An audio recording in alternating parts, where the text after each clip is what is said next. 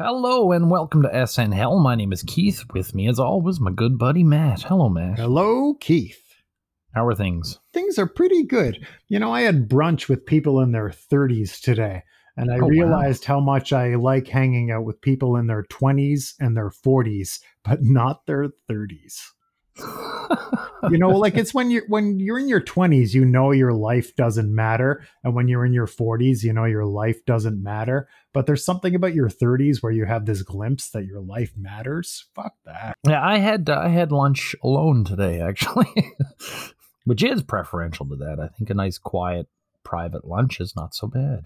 Tonight, we are listing our top 15 sketches from season 2. Because we're going top 15, I have consolidated some sketches. I hope that's fine. Sure. You know, we've not always been bullish on the show, but I think one thing we have been steady about is that the high points in this season were high. Not to be off topic, Keith, but I was speaking to somebody on this very day that we are recording that was surprised that we are friends based on our disagreements with the show and how all over the place they seem to be. And this person said to me, hey, your co-host, like, do you guys get along? And I said, I get along with my co-host perhaps better than I've got along with anybody in my entire life, sir. And he said, well, it's just really interesting to hear you guys say, I love this. You loved that, but I fucking hated it. And but I mean, this is the genius of the show. Politically, we've merged over the years, but when we first met, we had very different political views. And when you're disagreeing on stuff that matters in people's day-to-day life, and then 20 years later you get together arguing about whether a Boz Scaggs performance is excellent or not, that's a pretty easy one to get along. Or a Paul Simon song is half decent. Yeah, you know. But yes, get along quite well. Always have, and probably always will. I reckon. Different enough to be good pals. Yeah. And I don't know, Matt, like even when we disagree, like, and it's usually music related on this show. But I mean, I know where you're coming from, and maybe there's too many people that say we disagree on this one issue and therefore we can't be associates, Madness. This show is a public service. Yes, it is. Yeah.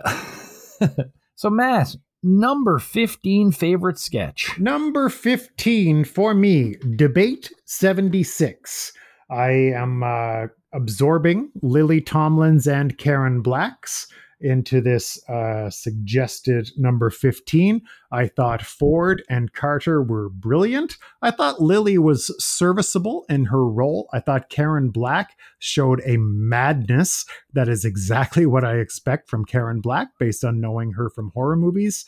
Chase's Ford, as we've discussed in previous episodes, is a real high point for me. Was there one of the two that you preferred? I know they were very similar. Yeah, I liked Karen Black's because Karen Black is fucking insane. Yeah, and in that one, I think Garrett and Belushi ramped it up a bit more. My number 15, also kind of from the political spectrum. It's from the Julian Bond episode. It was Black Perspectives, and that's the one where Garrett and Julian were talking, and Julian said that light-skinned black people were more intelligent than dark-skinned black people. Really, really enjoyed the way that was done. Loved the fact that it was an actual civil rights activist saying this stuff. Years later, Bond sort of second-guessed elements of that episode and that sketch.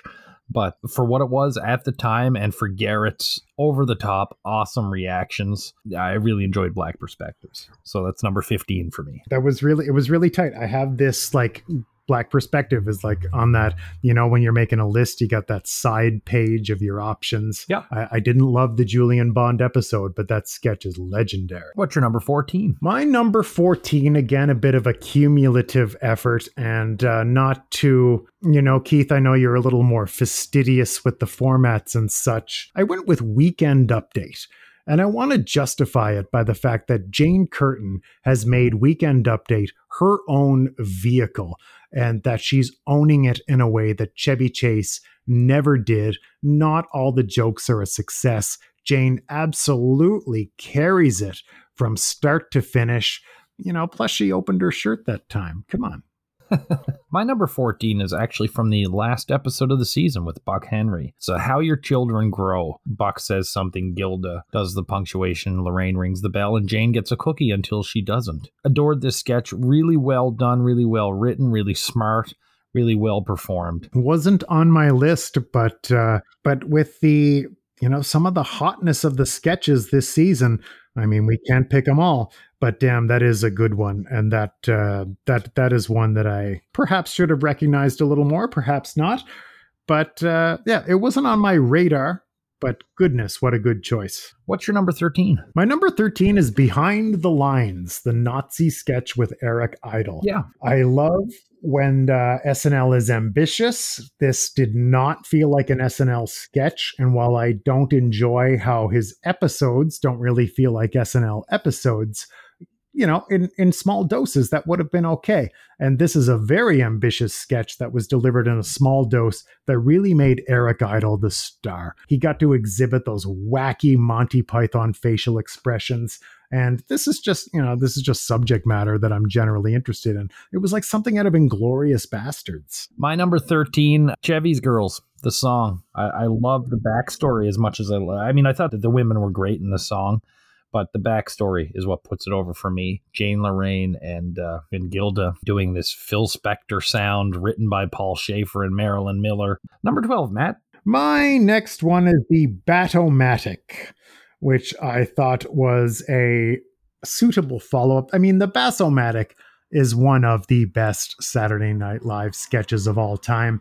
And, is this a weird retread? Yes, a little bit. But for me, it was, the Bass-O-Matic was such a hit that I expect a sequel. And I thought there was enough jokes to make it float. And I thought Dan Aykroyd just continued to be really successful in the role. And Bass-O-Matic was your number 1 last year. My number 12 is probably my dark horse. And sometimes you're watching something and saying, did they write this sketch for people like me? Yeah. This was that one. And it's Women in Literature. So Lorraine plays Elna Sullivan, who is writing in her diary, and she spent the day with Picasso, and she spent the day with Hemingway. All her writings are about, like, we went to the Eiffel Tower and my shoes hurt. I had lots of fun, lots and lots of fun. And that's basically the sketch. Lorraine's voice was hilarious. Dan was doing some voiceover on it. It's very contemporary to me, where we're living through such interesting times, and yet people will take pictures of their food and post it on Facebook for the world to see, as well as just hilarious performances by Lorraine and Dan. Number 11. My next one is the Tomorrow Show with Tom Snyder. No surprise here, I think. I'd like to call out specifically the episodes with Paul Simon and quote-unquote Dino De Laurentiis. And thought Dan's Tom is just such a brilliant representation of who he is. The guests are the guests. I thought Paul and John Belushi did good playing off of Dan, but this is a perfect parody of the late night talk show for me. I loved it. My number 11, you already mentioned it. Behind Enemy Lines, or Nazi Spies, as we called it at the time. Eric Idle and Dan Aykroyd. The thing that really put that over was the production values for me, how they made their stage with very little props and sets look like a 1940s club.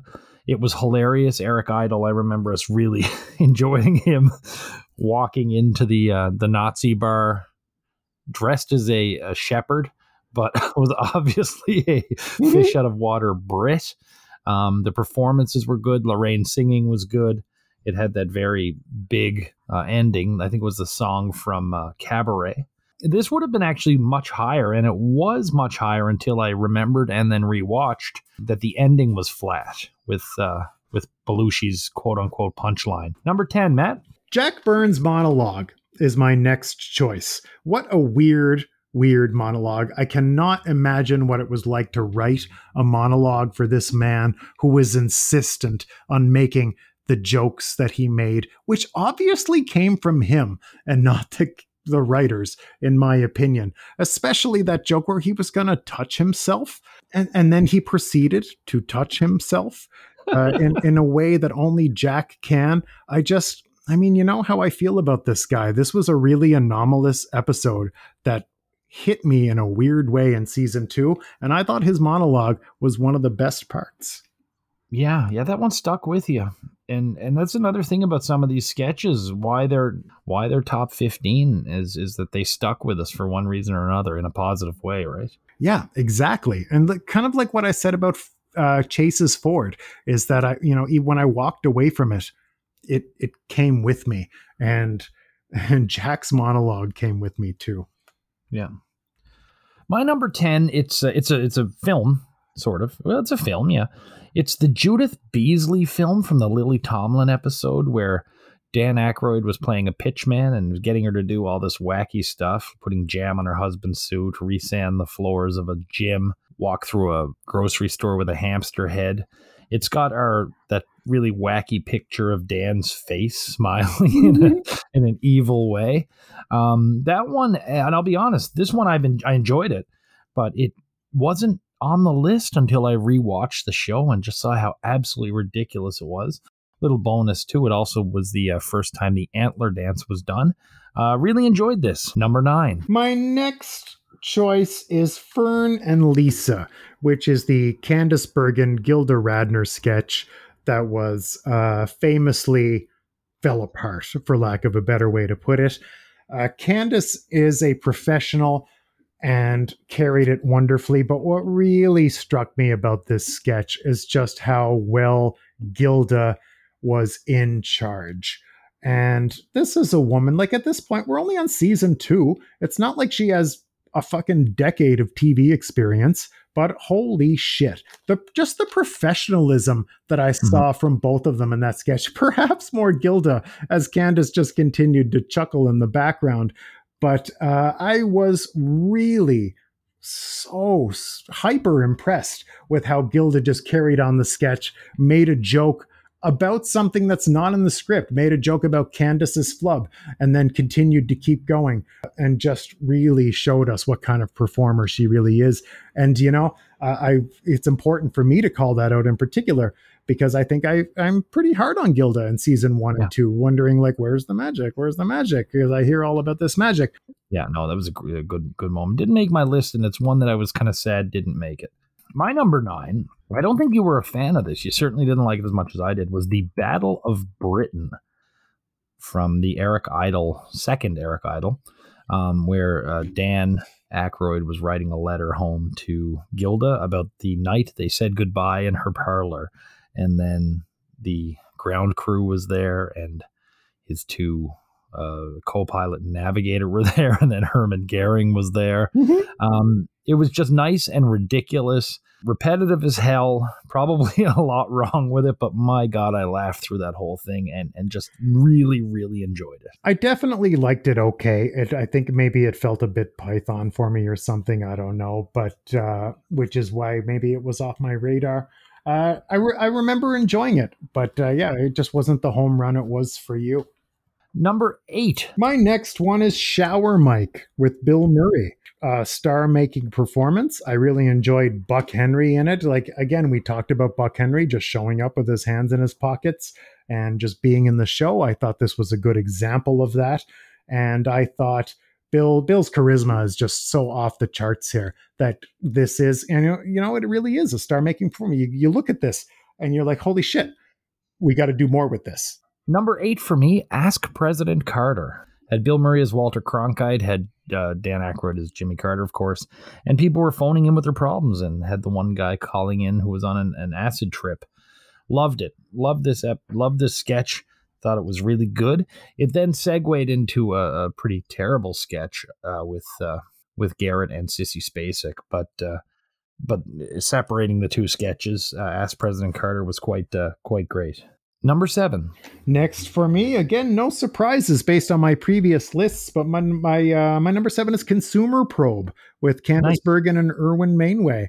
I thought this is highlight reel type SNL.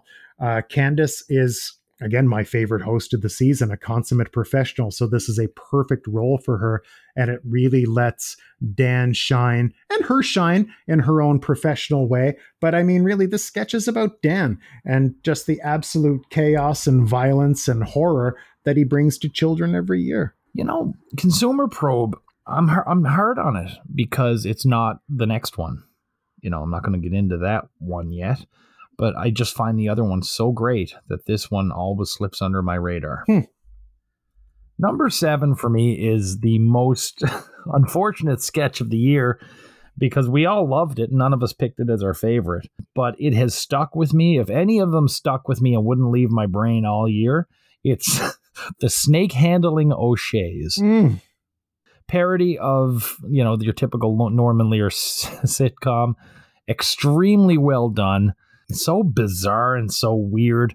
Great little theme song that the band wrote and performed. To me, this was almost a total package sketch. I really enjoyed this. Plus, they had the opening bit with Norman Lear and Tom Schiller as one of his writers. Really enjoyed that one. Snake handling O'Shea's. I know Chili and you and I were like, none of us picked it as our favorite, but we all liked it. Yeah, I remember liking it okay. It certainly wouldn't have made my list. But I mean, I certainly understand your reasoning. It stuck with me. It's another one that, it just triggered part of my brain that I've gone back and rewatched it a few times and have enjoyed it immensely every time. Number 6, Matt. My next one is Gags Beasley. Wow. Yeah. What a shocker. Isn't it a shocker? I knew it would be. This is, of course, to remind you, Jack comes in as a drunken asshole and tries to talk to two ladies. Gags Beasley is a man that I feel like I know. Gags is a man I feel like I have met. And Jack did it so well. In an episode, where I think that SNL is just trying some various non-sentient life forms for comedy. They programmed this exactly. They knew that, you know what? I felt like they spent some time with Jack before they wrote this.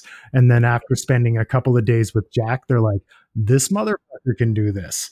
Let's whip it up for him because this motherfucker is Gags Beasley. And he did it so well. I really thought he showed some chops. And there was some, the discomfort on the other end was palpable. And it's almost not funny.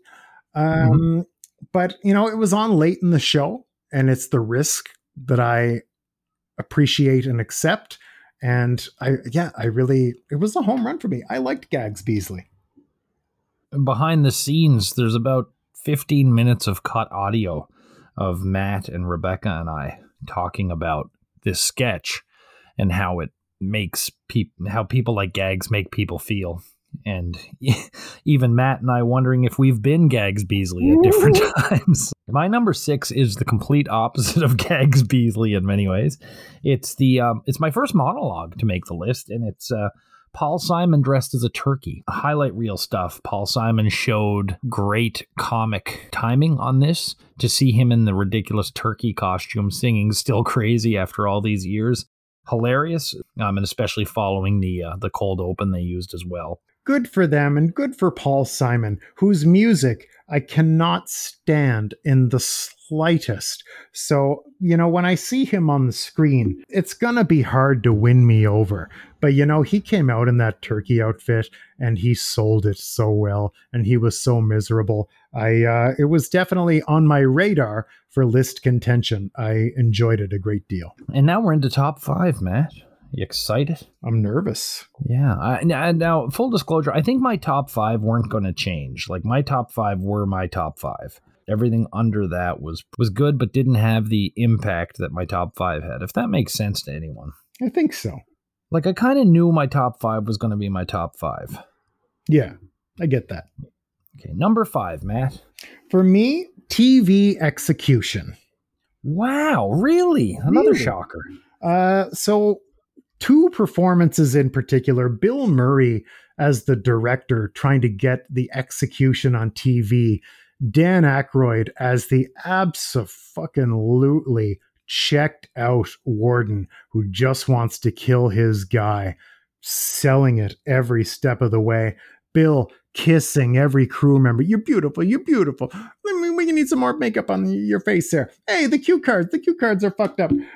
This was really dystopian, and it was very Running Man, and it's where I feel fucking TV might be headed in the future. And so I appreciated the ambition. I appreciated that the chair, I believe it was called the Fry King. That's fucking obscene. And this is modern USA foretold, on top of the performances by Bill and Dan, which just made me laugh.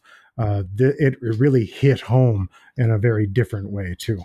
Yeah, and it was only Bill Murray's second sketch, I think. Wow. And they also integrated they brought the musical guest in for that one, too. Was it George Benson played a priest for like 2 seconds? Mm-hmm, exactly. Much to Bill's chagrin that he was a black priest in Texas. I think Tom Schiller filled in for Belushi as the executee. So, yeah, it was a good one.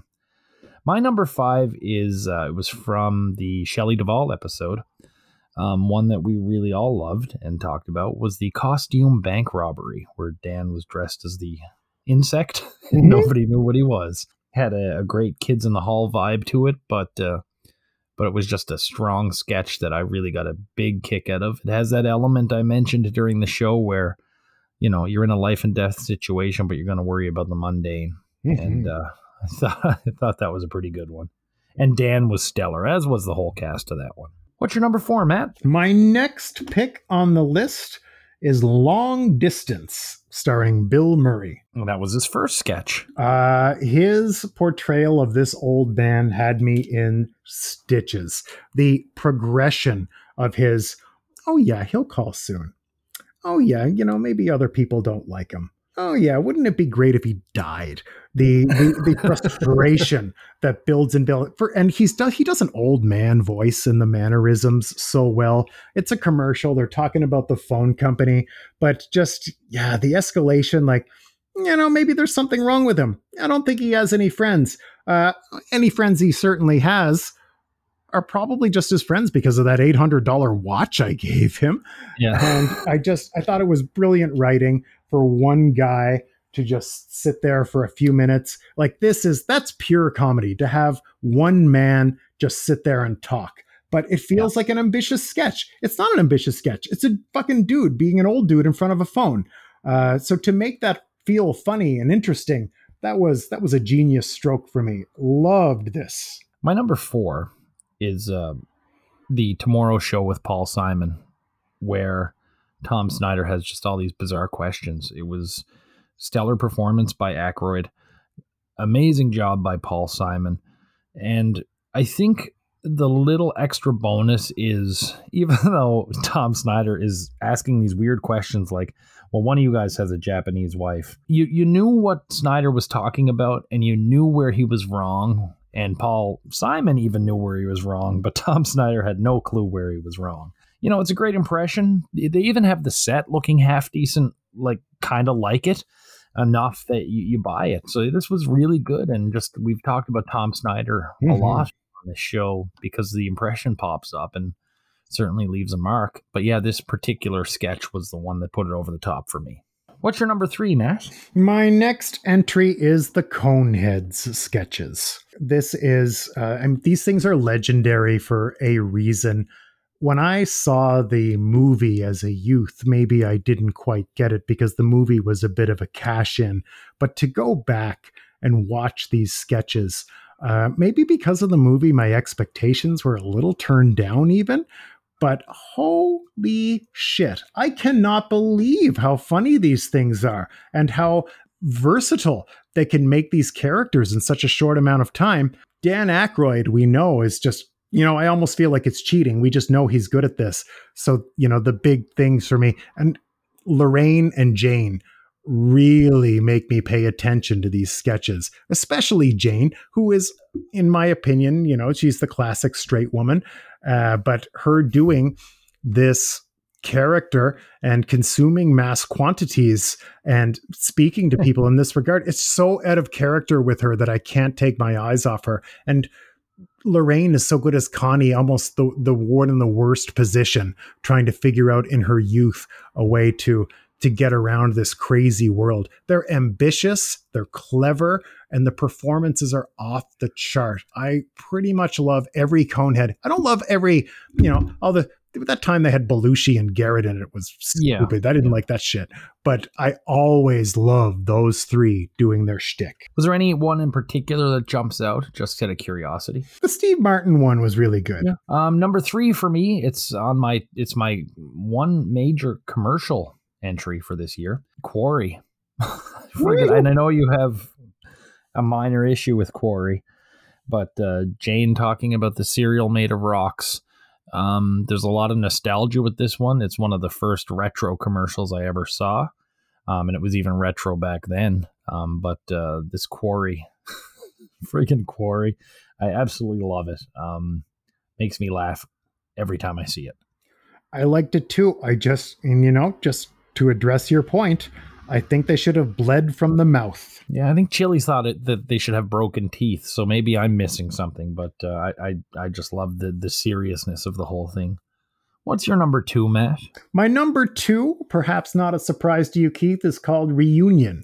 And it is the sketch with Dan Aykroyd we call it lunch counter, I believe, amongst ourselves.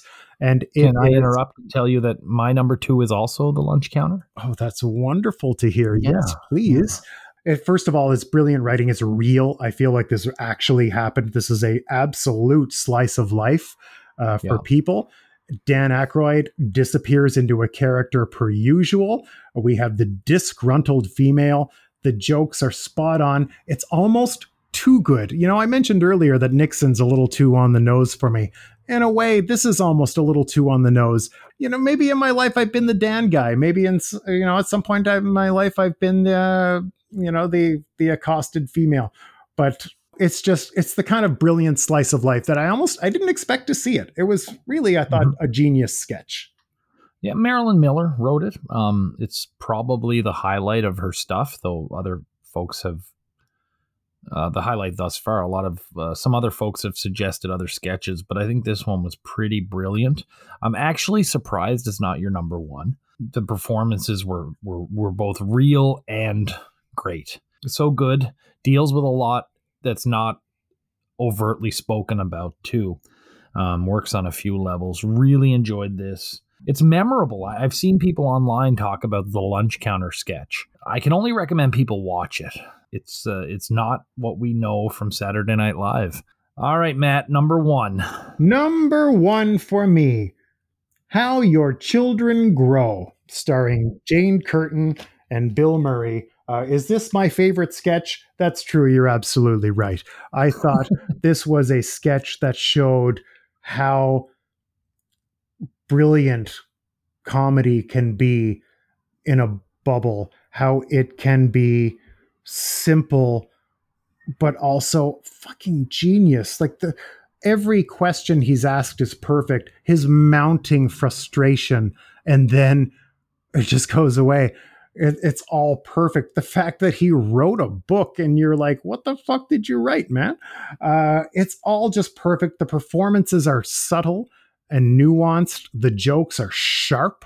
The sketch is brief and to the point. It is exactly what I think makes a successful SNL sketch. I've watched it a million times, Keith. I really think this is something special out of this season. It wasn't even on my radar, to be honest. But I know you really loved it that night. And you were a fan of both How Your Children Grow. Mm-hmm. My number 1 is number 1 for so many different reasons that I couldn't not make it number 1. Do you know what it is, Matt? I don't know. It's the Coneheads Meet the Farbers. Right. Of course, as soon as you say it, I know. Yeah. So we've got 2 sets of characters. It's almost like a crossover. And it's so well done. It's Conehead madness at its finest. But it's also, and maybe the star of this, the true star of this one might actually be Belushi, who's playing an understated guy, the Farb man, like no smoking at the Farber's house. And just, it's a reverse. It's almost a reversal of roles where Dan is mad and wild and Belushi is laid back. You have, 5 of the cast in this sketch all of them firing on all cylinders. Then you have that excellent bit at the end where they jump out the window and Jane sort of slips a little bit and Dan he's like a missile the way he takes that window.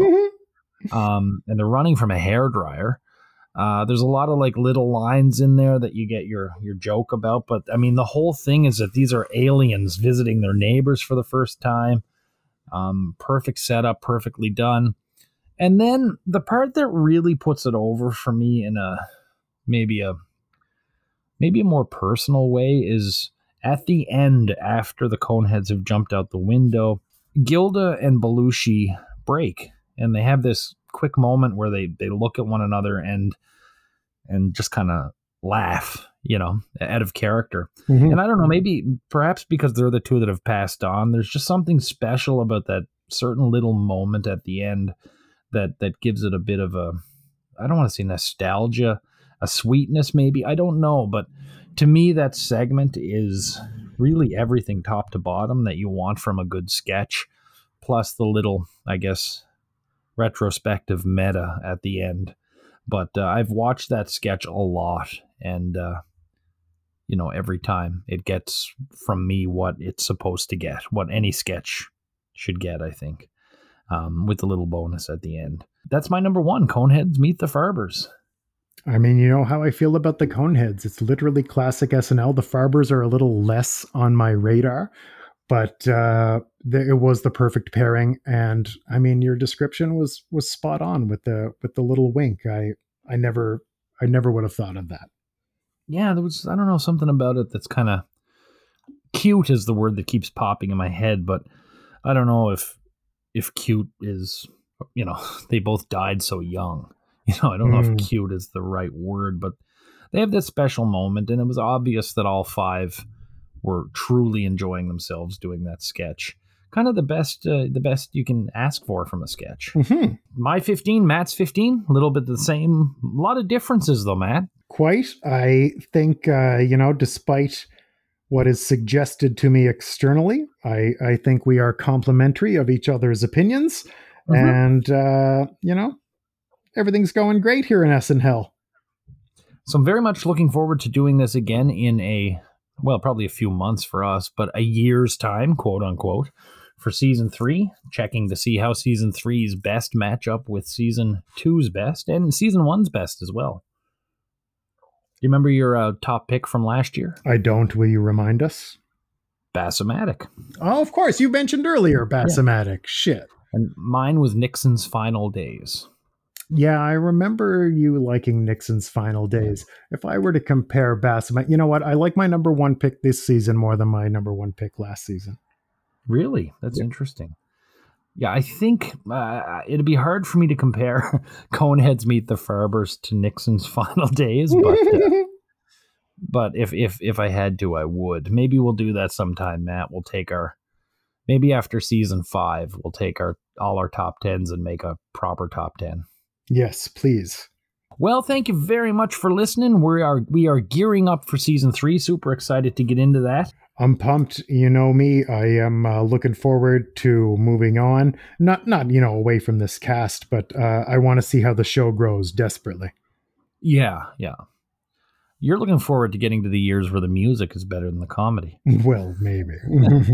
Well, so thanks very much for listening. If you can give us a like or a subscribe or a comment, let us know what your top 15 are. I know there's some super famous ones that didn't make either of our lists. So yeah, we're gearing up for season 3. But until then, we'll be making our lists and ranking our favorites here in SNL.